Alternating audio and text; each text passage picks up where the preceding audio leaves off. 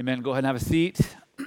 My name is Chris, for those of you who don't know me, and it's usually my joy to be able to be up here leading with my friends in the worship ministry, but I have the exciting opportunity to be able to open up God's Word with you this morning. So if you've got your Bibles in front of you, go ahead and pull them out, and we're going to be in Hebrews chapter 4 this morning, continuing on in our series, Take Aim.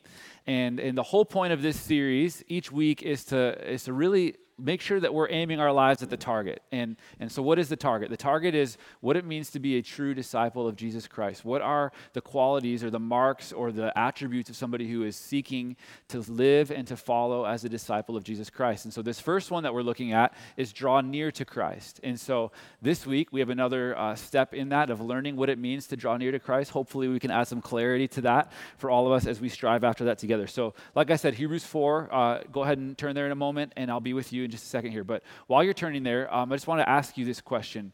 Are you a trusting person? Like, do you consider yourself someone who trusts easily or well? I saw this poll this week. It was a Gallup poll that said that currently Americans have a record low level of trust in major societal institutions. So things like banks, medical system, healthcare, government, news sources, all of that. I mean, this probably doesn't surprise us, right? There's a lot of us that we just don't trust the institution, we don't trust the man. And what they said is that record level low of trust is continuing to decline at a rapid pace. And the reason for that is like this information that we live in is kind of become the misinformation age a little bit, and maybe some of you have been personally affected or seen the injustice that happens and the ways that these things can happen. Whatever it is, the trust in our society is rapidly declining. And to take it a step further, that poll said that less than 1/3 of all Americans have, quote, a great deal or quite a lot of confidence in the church or an organized religion. Less than 1/3 of all Americans trust the church.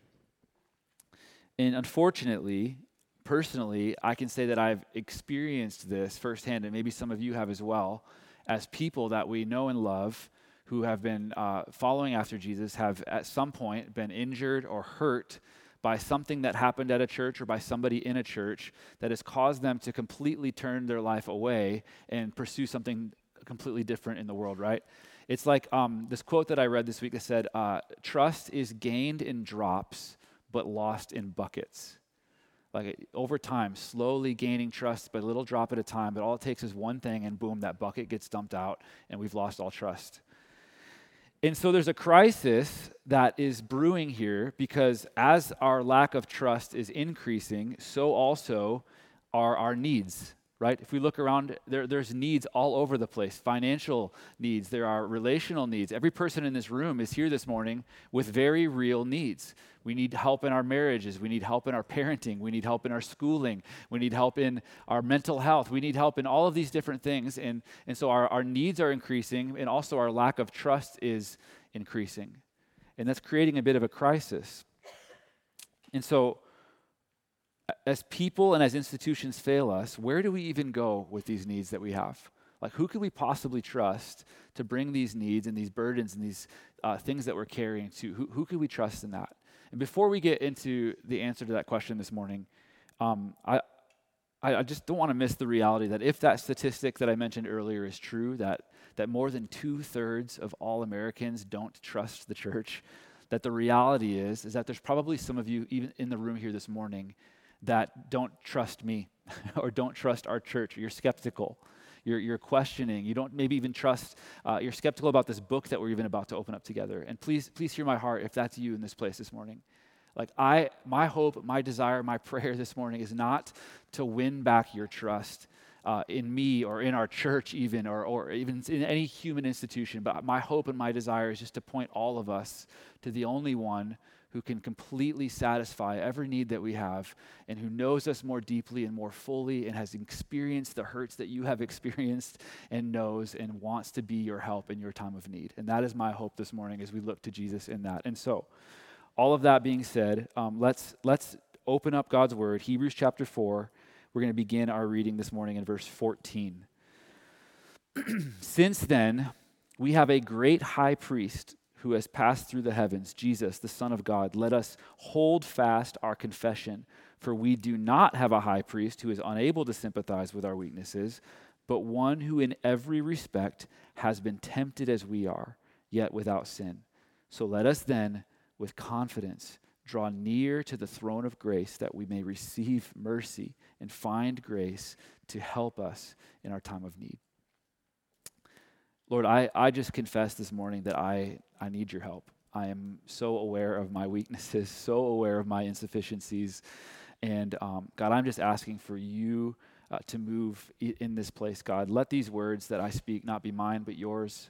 Let our hearts be open and ready to receive what you would have for us, God. We desperately need you, and we are leaning into you, and we are looking to you now as you speak to us, God. It's in your name we pray. Amen. Okay, so these three verses can really be summed down and summarized in one short little phrase here that hopefully will be catchy and familiar and memorable to you throughout this message and throughout this week. But it's this: confidently draw near to Jesus to access his help in your time of need. Confidently draw near to Jesus to access his help in your time of need. And so from this passage, these three verses that we read, we're going to see three very clear qualities or characteristics about Jesus that should give us a confidence or a trust to draw near to him in that. And so let's dive in that together. First, his authority is absolute.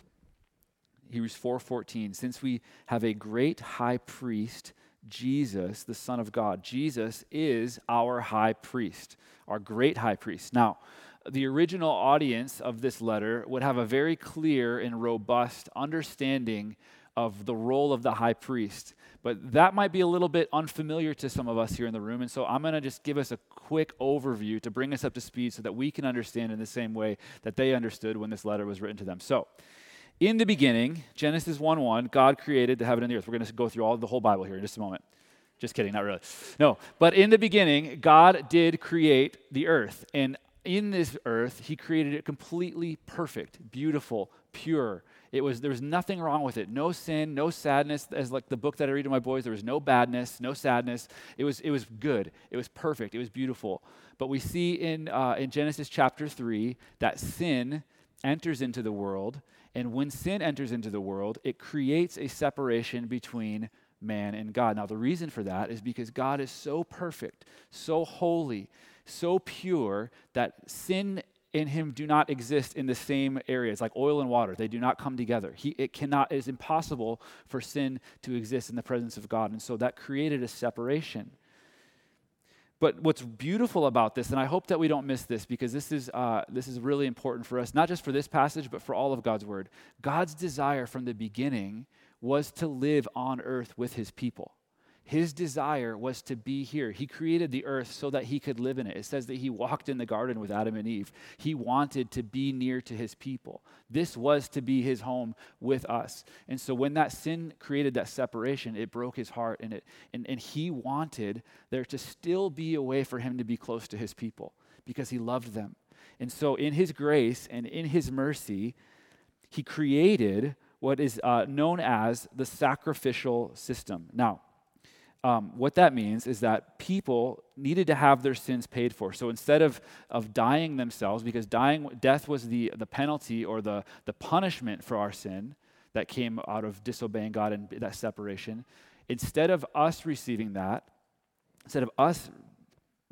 penalty of death, that penalty would be passed off to another living creature, a lamb, which would enable his people to be made right before God and have access to him again. So he established this system of animal sacrifice. Now, back to the high priest. The high priest's job, he was the one who was responsible for entering into the Holy of Holies, the only place where God's presence was accessible on earth at that time, and to bring the sacrifice of a lamb for himself first, to make himself clean so that he could even enter into the presence of God, and then a second sacrifice that was to be on behalf of the entire people of God for all of their sins that have been committed, and he had to do it perfectly in this orderly fashion, otherwise he would be killed on the spot. Now, if you've ever been in a spot where you feel like ministry is hard, or ministry is challenging or difficult, just thank the Lord you're not that guy. Because that guy had a way more difficult and a way more higher calling than any of us will experience here, right? Thank the Lord that we don't have to be offering the sacrifice of lambs anymore. Amen? Anybody else excited about that? Thankful for that? So, having to slaughter a lamb, bring it into the manifest presence of God, making sure you followed every step meticulously was a big deal. And even then, if that was followed perfectly, there was still a problem.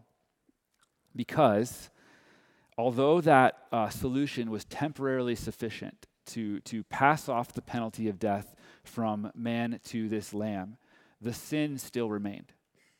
The sin was still there. So every year, this sacrifice had to be made over and over and over again to continue to cover for the sins of mankind. And it made me ask the question as I was studying this, why would God institute or command an imperfect solution to a massive problem? Like, why did he build this plan with a weakness in it? And the reason for this is so beautiful. It's because he wanted from that moment to create a need and a desire in his people's hearts for Jesus. He wanted them to know that something bigger, something greater, something better had to happen, that there's nothing that they could ever do. He wanted them to feel that they were so inadequate to meet the standard of holiness, that something bigger had to happen, and that person was Jesus. You know, later on in Hebrews, the author says that the sacrificial system was a shadow of the good things to come. They were all pointing to God's final, once-for-all, decisive sacrifice for sins. They were foreshadowing the bloodshedding of Jesus. Now, we could have an entire series on that alone. Like, there's so much depth about Jesus as our high priest. But I found this passage in Hebrews that really helps kind of capture it and sum it up for us. It's Hebrews 9:12-14. It says, Jesus entered once for all into the holy places, not by means of the blood of goats and calves, but by the means of his own blood, thus securing an eternal redemption. For if the blood of goats and bulls and the sprinkling of defiled persons with the ashes of a heifer sanctify for the purification of the flesh, how much more will the blood of Christ, who through the eternal Spirit offered himself without blemish to God, how much more will he purify our conscience from dead works to serve the living God? Jesus' authority as our great high priest is absolute. But not just because he offered a perfect sacrifice, but because he was himself the perfect sacrifice. And we now, through that, have access to God and a hope in a future of being near to him for all eternity. And we can praise and worship God for that. Amen? Seeing the absolute authority of our great high priest should lead us to worship him. It also should allow us, as this verse in Hebrews says, it should allow us to be able to hold fast to our confession. And so what is that confession that we are to hold fast to? It is that Jesus is our hope. His once and for all sacrifice for our sins is our only hope. Lastly, check out this. This is an absolute baller verse in Hebrews 10:10-14. I love this. This is like one of my new favorite verses. Hebrews 10:10-14. We have been sanctified through the offering of the body of Jesus Christ once for all. And every priest stands daily at his service, offering repeatedly the same sacrifice, which can never take away sins. But when Christ had offered for all time a single sacrifice for sins, what did he do? He sat down at the right hand of God, because it was done, waiting from that time until his enemies should be made a footstool for his feet. For by a single offering, he has perfected for all time those who are being sanctified. I mean, come on. That is fire, right? We thank the Lord for that. His authority as our great high priest is absolute. Now, you might be saying to yourself, like, Chris, I thought this message was about how Jesus is going to be my helper, and like, this seems like a lot of theology to really like unpack and understand and know. I'm here to like learn how Jesus can help me in my need. What does all this have to do with that? And you're right, it is a lot of theology, and here's the deal, though. It has everything to do with Jesus being your help. Let me explain that for a second. It's extremely difficult for us to be close to somebody without really knowing who they are. So just imagine for a moment, like entering into a dating relationship with somebody that you might want to like spend the rest of your life with, but saying to them, you know, like, I'm not really interested. I don't really care much about where you came from or the circumstances that led you to me. I just want to know what you have for me right now. And how can you, like, I'm really intrigued by the ways that you can maybe meet me and my needs and help, like, be a good for me. But, like, the rest of your life, everything that led you to this point, it's not really that important to me. I'm just more focused on what we have together. Like, would that go well? Anybody? Like, ladies, would you like that if a man pursued you that way? No, right? No, it does not work well. In the same way, how could we expect to really understand and know Jesus without knowing who he is and where he came from, right? How can we draw near to somebody that we don't know? Honestly, I think this is one of the biggest reasons why I think we struggle to have any growth in our spiritual lives. Because in a world of quick fixes and life hacks and, like, I've got to figure this out quickly, I got to find a solution, I need help, and I got to go to YouTube and figure it out right away. Like, we've lost the ability to really wrestle with our need for Jesus and to seek him, to study him, to know him, to revel in the beauty of who he is, to remind ourselves and to worship him for what he has already done for us, and let that be even change the way we prospectively view our circumstances, right? We love to come to Jesus for help. And I think even as a worship pastor, we love to sing songs about how Jesus is our help, right? Or, like, we praise him for the ways that he has met us in our need, and we thank him for that. But there's a problem, we're missing something if we're primarily drawing near to Jesus to ask for deliverance from our situations and not praising him and thanking him for his already deliverance from our sins. This is one of the reasons why I'm so excited about these studies that we've begun to offer in our church, because it's going to give us an avenue to go deeper and to learn and to know more about Jesus and what he accomplished in us and through us so that we can draw near to him with confidence. If we can't confidently draw near to Jesus if we don't know him.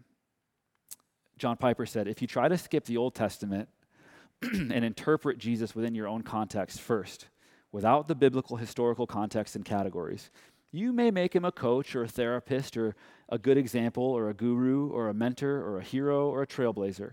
And there may be some truth in each of those, but they will not be as true and deep and authoritative, there's that word, and helpful as the categories that the Bible itself uses. We can't confidently draw near to somebody that we don't know. And if we want to confidently draw near to Christ, it starts with knowing him, with beholding him, with worshiping for who he is and what he's done for us, and submitting ourselves underneath his absolute authority that he has rightfully earned as our great high priest. This is why songs like Christ and Christ Crucified are going to forever be sung in our church. As long as I have the opportunity to influence that, we're going to continue to sing songs like that because we need those reminders. We need to be reminding of ourselves of the finished work of Jesus and what he's done for us, and to let that drive us to worship him, to really know him for who he is and what he's done. So don't cheapen your understanding of who Jesus is by limiting your knowledge of him to your own contextual personal experience, and neglect the centuries of history that he has preserved for us in his book to know him and to understand him more deeply.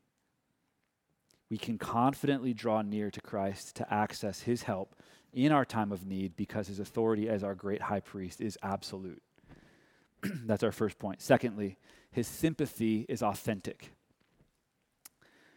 Verse 15 of Hebrews chapter 4, for we do not have a high priest who is unable to sympathize with our weaknesses, but one who in every respect has been tempted as we are, yet without sin. So it's important for us to note, and if you've got your Bible and a pen, I'm going to encourage you to write in there, but that word tempted, the Greek word for that, which I'm not even going to try to pronounce because I'll do it wrong, that word, in my ESV Bible here, it says tempted, but theologians and scholars say that it can also be translated as tested. So tempted as a way to, like, bring you down, but also tested as a way to build you up. And so both implications of that word are true here. So if your Bible says tempted, maybe write tested next to it. If it says tested, maybe write tempted next to it, because we want to make sure that we capture both of these ideas here. And we're going to walk through these in a moment to see just how Jesus is sympathetic with us in our testing and in our temptation. Now, Scripture only gives us a few examples where the word temptation was explicitly used to describe what was happening to Jesus in that moment, specifically as he's in the desert, in the wilderness, before he's about to begin his earthly ministry. But if we believe Scripture to be true, then this verse explicitly says that he was tempted in every way that we are. Every way that we have been tempted, Jesus felt that, but without sinning. Think about that. Have you ever felt tempted to lie? Have you ever been tempted to tell a lie? Maybe Jesus, as he was standing in the court before Pilate and the religious leaders and being asked to give a testimony of his life, maybe in that moment, knowing that if he twisted the truth a little bit, it could preserve his life and preserve him from the brutal crucifixion. Do you think maybe he might have felt tempted to do that there? I know for sure I would have in that moment, to preserve himself. Have you ever been tempted to covet, to desire something that isn't yours?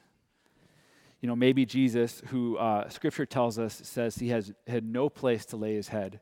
Maybe as he was in the presence of Zacchaeus in his home, the rich tax collector, that maybe as he was looking around at the lavish lifestyle that Zacchaeus was living and all of the possessions that he had, maybe he felt tempted to covet or to desire what Zacchaeus had. Have you ever been tempted to lust? Maybe when Mary bent down and knelt over to wash Jesus' feet with her hair, kissing his feet, rubbing his feet with the oil that she anointed him with, maybe in that moment, Jesus also felt that temptation. I don't know. Have you ever been tempted to be anxious? Jesus, in the Garden of Gethsemane, is described as sweating drops of blood because he was wrestling so deeply with the gravity of enduring a brutal and painful, torturous death. Do you think that maybe in that moment he was tempted to worry or to be anxious about that? Probably more than any of us have ever experienced. Now, I could go on and on. These are just a few examples from the stories that we have in Scripture, but I just want to remind you that there's 3 decades of Jesus' life that are unaccounted for in Scripture. 30 years. So think about that. 30 years of living his life. Think about the many times you've been tempted over the last 30 years if you've lived that long. Think about that. In every way, Jesus felt that. And honestly, this is my personal opinion or belief, but I would think that if Satan knew that he could bring Jesus down, he would destroy all of God's plans. So he probably brought the full barrage of attack on Jesus in ways that we haven't experienced. So because of this, because he never once sinned, because he never once gave in, we know that he can be authentically sympathetic to us in our temptations. Now, you also might be saying, well, Chris, Jesus was fully God. And so he had supernatural strength to endure that and supernatural power that I don't have. So did he even really suffer in that, or was he just able to automatically reject those temptations? And I would just say, yes, he was fully God. But he was also fully man. And the mystery of that, we won't ever probably be able to understand, and that's okay. But if we take Scripture at its word, it says here that Jesus was tempted in every respect that you and I are, yet he never once sinned. And to take it a step further, I love this quote from C.S. Lewis. He said, "A silly idea is current that good people do not know what temptation means. This is an obvious lie. Only those who try to resist temptation know how strong it is. A man who gives into temptation after 5 minutes simply does not know what it would have been like an hour later. That is why bad people, in one sense, know very little about badness." I love how he says this next part. "They have lived a sheltered life by always giving in." Christ, because he was the only man who never yielded to temptation, is also the only man who knows to the full what temptation actually means. The only complete realist. And this is why he is able to sympathize with us, because he does know. He knows more deeply and more intensely than you and I will ever know. And because of that, his heart is authentically postured in a sympathetic way towards you and to me. He's for us.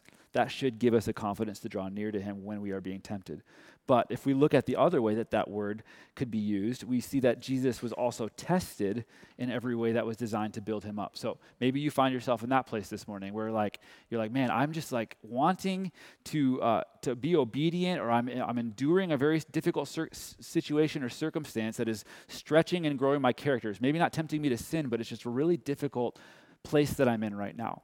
I'm being tested. This verse says that Jesus has authentic sympathy for you as well, because he also was tested in every way. So let's consider some of these scenarios.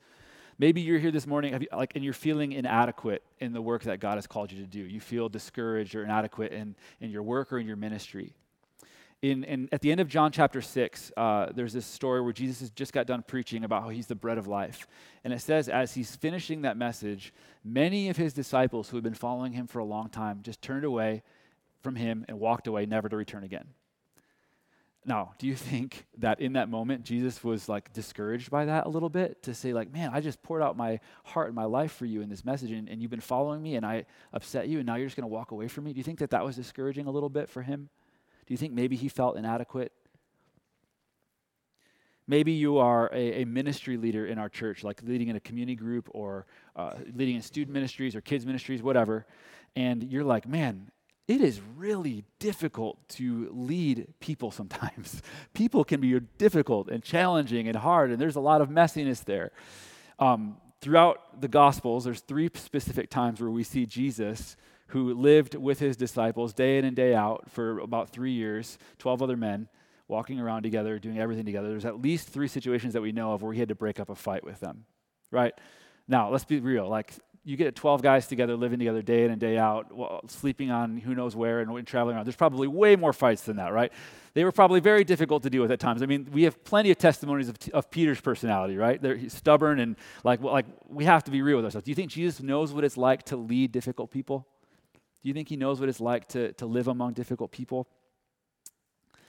Maybe you're struggling to balance family and ministry, or family and work, and you're really struggling with that work-life balance or ministry life balance. We don't know a lot about Jesus' father, Joseph. There's not a lot said about him in Scripture, but what we do know what some theologians, I guess, have hypothesized or believed maybe through contextual clues, is that Jesus' father probably died before he actually began his earthly ministry. And so what that means is that Jesus, as the oldest son, was now responsible for caring for his mother, which was the Jewish custom at that time, was to care for, the oldest son would be the one who would be the caretaker for the mother. And on the cross, we see evidence of this because Jesus hands off the care of his mother to the Apostle John. And he says, hey, like, this is your mother, take care of her. And what that implies is that throughout his entire earthly ministry, while he was leading a religious movement, teaching thousands of people, and traveling around just being a leader and a teacher, he was also the primary caretaker for his mother. Do you think he knows a little bit about the balance of those 2 different things and struggling with that? Lastly, maybe you're here this morning and you're experiencing discouragement or struggle in your desire to want to walk obediently into the calling that God has placed before you. Like you know the steps that you're supposed to take, and they're right in front of you, but you're having trouble just being obedient and taking that step. Once again, if we look at the Garden of Gethsemane, we see Jesus essentially asking God the Father, like, is there any other way that we can do this? Like, I know that this is the plan that we agreed on, and I know that this is the only way to do it, but can we just like revisit it one more time? Is there any other way? Like, does it have to be this way? Do you think in that moment he was wrestling with being obedient? Maybe more than any of us have ever experienced, right? In the most beautiful example of perfect submission of all time, Jesus yields in that moment and says, not my will, but yours be done. He's been there. He knows. He's been through all the different situations that you find yourself in. He's been tempted in the ways that you have found yourself tempted. And he has authentic sympathy for you in those moments. And that should fuel our confidence to draw near to him in our time of need, because we know that he can relate with you. Now, I want to be transparent and honest with you this morning. This point was incredibly convicting to me. personally, because sympathizing with somebody in their weakness is something that I struggle with a lot. Um, Sometimes I think I can see things too much in black and white. Like I see the solution and I rush to the solution and I miss the opportunity to really sit with somebody who's hurting or struggling, and I rush to finding the solution of that, and it can feel insensitive or calloused in that way. Um, Also, at other times, I'm just selfish. Like I have a desire to please myself, and sometimes walking with somebody sympathetically who's in a place of hurt or need is hard work, and I tend to just neglect that at times because I'd rather serve and please myself, right? This is a challenge for me. Over the last couple of years, my wife, Lauren, has been battling and struggling with anxiety, different severities and different seasons. And I can tell you that there have been so many times where I have just absolutely dropped the ball in caring for my wife in that struggle. I have had a lack of sympathy. I've had a lack of understanding. And it's been, honestly, at times, very discouraging for me, as much as it's discouraging for her. It's been also discouraging for me as well in those moments. But at the same time, I have been tremendously encouraged by the ways that I have seen her be an example to me in this, in the way that she rushes to Jesus to be her need. She's actually said it before, like, I don't think she means it in a harsh or a cruel way, but she said, like, Chris, I don't need you. I have Jesus, and he can meet my needs in my deepest needs. He can be the one there for me, and I'm drawing near to him in that time. And she's even told me that this verse, Hebrews 4:15, coupled with that picture of Jesus in the garden, has given her such a comfort in her moments of anxiety, that he sees her and that he knows, and he's been there for her, and it leads her to draw near to him. But also, this example that she set for me has really been a model of Jesus for me. And as I am aware of my weakness, increasingly of a lack of sympathy, it's driven me to a place where I know that I need to draw near to Jesus to be grown and transformed and shaped into more of the image of his son, of Jesus, to look more like him in my weakness as well too. And it's really been a beautiful struggle, seeing the way that God's taking these two imperfect people that are having their own independent struggles, and the way that those come together and overlap, and being able to walk in faith together. And it's honestly, I think, a picture of what the body of Christ should be as well too, right? The way that we bear each other's burdens and care for each other in that way and lead each other to our great high priest who has an authentic sympathy for us and who wants to be there for us in those moments of need. And so I'm so thankful for her. I'm so thankful for her example and her leadership of me in that way, in those times of need. And so my question for you this morning is, what are you carrying this morning? What is your need? Like, what are the things that you are just heavy on your heart, constantly in your mind? What is heavy for you today? Where do you feel insufficient? Where do you struggle to withstand the temptations and the attacks of the enemy? You have a great high priest. Like that song that we sang earlier, you have a great high priest whose name is love. And he knows what you are wrestling with more deeply than you even know yourself. He has an authentic sympathy and mercy and grace available for you in your time of need. So, because his authority is absolute, because his sympathy is available, or his sympathy is authentic, you can confidently draw near to access his help in your time of need, which leads us to the last point. I teased it out accidentally by missaying it. It's kind of been woven throughout this whole message. His generosity is available. Verse 16, let us then with confidence draw near to the throne of grace, that we may receive mercy and find grace to help in our time of need. So since we have a great high priest with absolute authority, who also is able to authentically sympathize with us in our weakness, the throne of God is not a throne of condemnation. It's not a throne of shame. It's not a throne of guilt. It's a throne of grace. And we can approach it with confidence to access our high priest's help in our time of need. We can approach with confidence. How you approach something, how you approach a situation, reveals what you expect to find when you get there. I had a mentor in college who used this illustration to help bring this idea to life to me. So I'm just going to steal it, copy and paste it, and give him credit for it later because I love him. But he tells this story of, like, Imagine being like a parent sleeping in your bed at night, and at 2 a.m., your child comes into your room, little child, and is like, Dad, I'm pretty sure there's a dragon under my bed. There's a dragon under my bed. And some of you are like, I don't have to imagine that happened last night.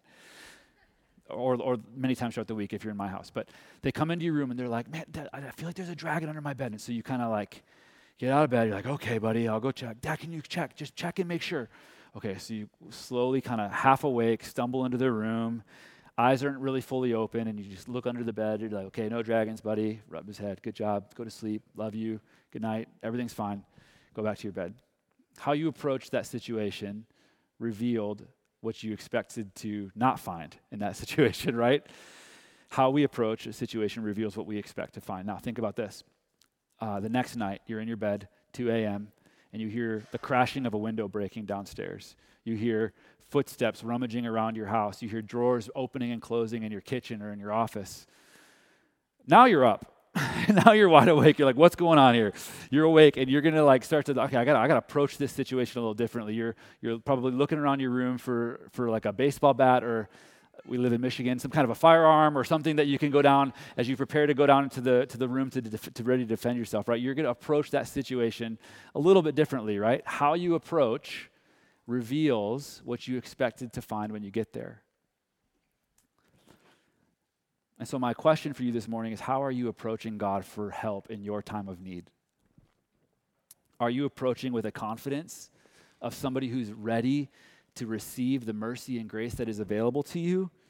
Or are you approaching with fear and trembling as someone who's expecting punishment? I think if we're honest, some of us in here might even say, well, I'm not really approaching at all. You know, like some of us might say, you know, I know I have a need, but it's not that bad. Like I can handle it myself. I'm strong enough. I can handle my own needs. I don't need God's help for that. What does that approach reveal about what you expect to find from God? That your ability to handle your need and your situation is better than the supernatural help that He has to offer you? That you are more powerful and more capable than He is? Maybe some of us in the room this morning aren't approaching it all because we know that we have a need, but we just don't want to deal with it. And so it's easier to ignore it or to distract ourselves with the different pleasures of the world or drown ourselves in the different things that are available to us, the different ways that, as Pastor Brian talked about last week, the different ways we can be seduced by the world, and we just kind of push it away and like, I'm not going to deal with that. What does that approach reveal about what you expect to find from God? That being near to Him and living in the mercy and grace that He offers is actually less fulfilling than the things that are available to you in the world? Maybe that what He has to offer you isn't actually good enough for you. Some of us, on the other hand, are scared to even approach Him at all because we are so deeply aware of our need, and at the same time, we are so deeply aware of our sin, and that sin that has created a separation between us and God has led us to believe that God is upset with us. He's angry with us, and we feel guilty. We feel shameful. We feel like He doesn't even want us to be near Him. We feel this timidness in our heart to approach Him. So we either don't come at all, or we come with our head down, tail between our legs, ashamed and timid.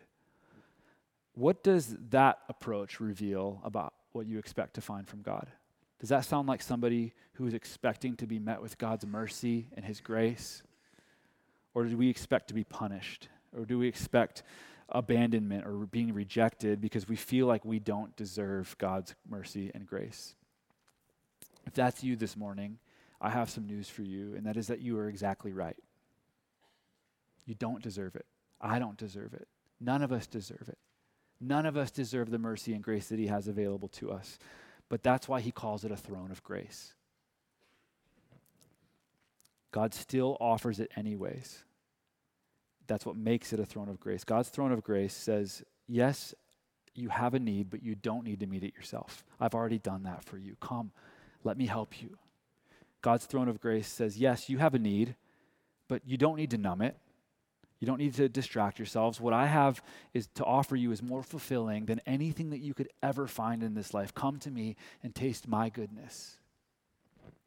God's throne of grace says, yes, you have a need, but you don't need to be paralyzed by your guilt and your shame, because I am for you and I love you. Come to me and receive the mercy and grace that I have ready and available for you. Because his authority as your great high priest is absolute, because his sympathy for you in your need is authentic, and because his generous offering of mercy is available to you, we can approach with confidence to access his help in our time of need. Now, I could, at this point, end the message, and it would be sufficient, right? There's a lot of encouragement in what we've talked about today. There's a lot of truth that we can take home and be encouraged by.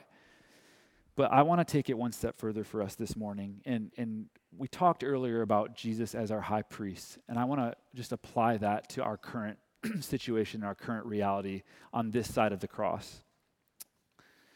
You know, when Jesus, right before he ascended into heaven, as he finished up his time on earth, he makes a promise to his disciples. And he says, you will receive power, and then you will go and be my witnesses, right? Remember that? And then in Acts 2, we see the disciples gathered, and we see this power come to them. And it's like this rushing of wind and fire that is kind of like symbolic in a lot of ways of the Old Testament, God's presence coming and filling the temple when the high priest would offer up the sacrifice. It's very symbolic in that moment that when God's presence is transferred to the disciples, it's meant to be a picture of something for us. And we really do not want to miss this.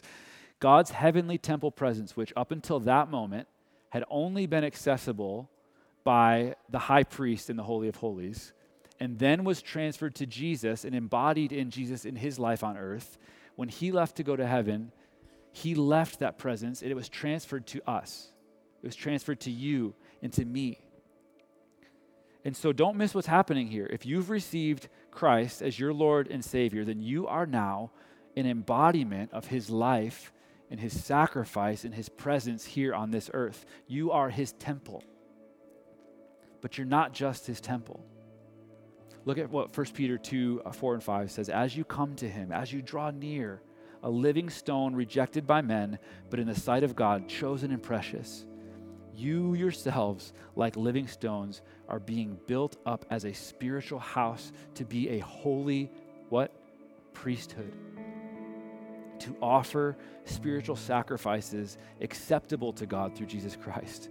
So what Peter is saying here is that when God sent his presence in the power of his Spirit to indwell in his people, the office or the role of priest was transferred to us. We are a holy priesthood. So what does that mean for you and for me? That means that you're a priest. You're a priest. And you have priestly responsibilities. The primary of those responsibilities is to offer up a spiritual sacrifice, just like the high priest did before. Our responsibility as a priest in the royal priesthood, the holy priesthood, is to continue to offer sacrifice. So does that mean that we should get a bunch of lambs ready and like corral them together? No, right? Thank the Lord for that. Praise God for that. Because Jesus' blood was enough and it covered all of our sins, right? We don't have to do that. So what is our sacrifice? Look at what Romans 12:1, what Paul says in this passage. I appeal to you, therefore, brothers, by the mercies of God, to present your bodies as a living sacrifice, holy and acceptable to God, which is your spiritual worship. So just because Jesus put an end to the sacrificial system does not mean that sacrifices should stop altogether, right? We are priests now. You're a priest, I'm a priest, and a priest's job is to make sacrifices. Except our sacrifice isn't offered through death, but in our lives. And instead of the shedding of blood, God is maybe calling us to shed other things like our time, to shed our priorities, our comfort, because it has to cost us something, otherwise it's not a sacrifice.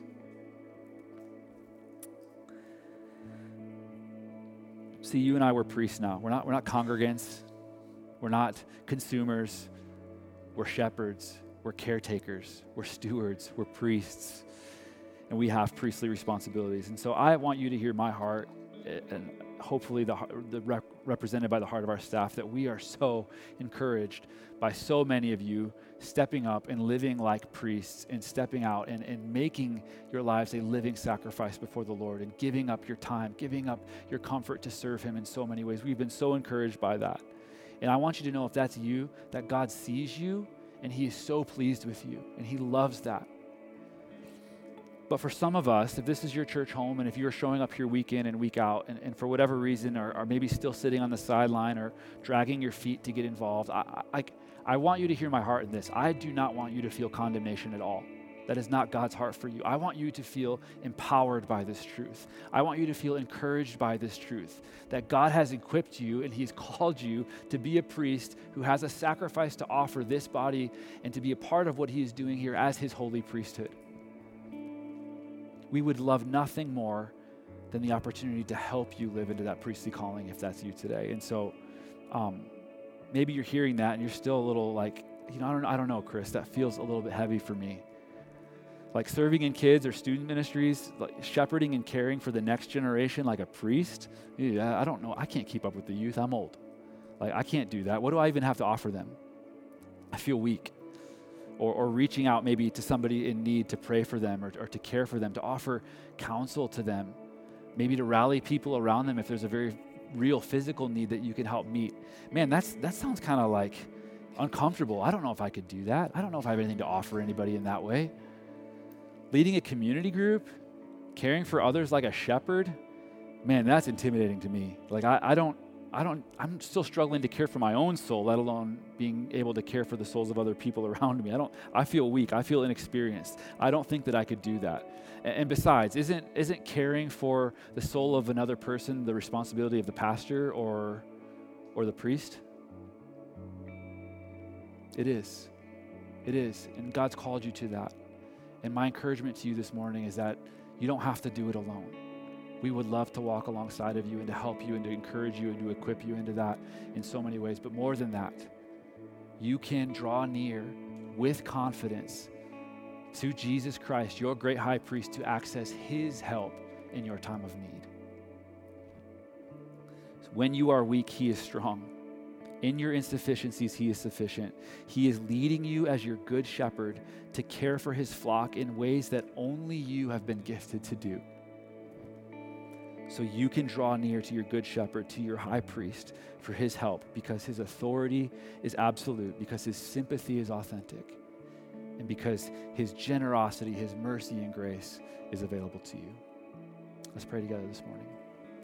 Father, we come before you as a people who are so aware of our need.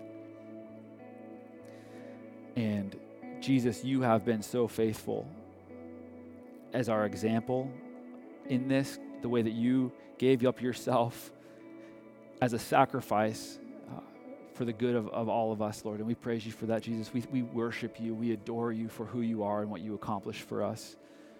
But God, I believe also that you are calling us to step into this role and into this opportunity to live as priests in this community. And so, God, I believe that even this morning, even right now, you might be laying on somebody's heart the reality of what that means for them. And I pray that you would give them such a confidence that you are with them, that you see them, that you know them in their fear, in their insecurity, that you are right there with them, God. You have authentic sympathy for them. And you have mercy and grace that is abounding and available for us to access in our time of need. So Jesus, would you continue to lead us forward? Would you be our example as we seek to live as your priests in this world who so desperately needs to know you, God? We love you. It's in your name we pray. Amen.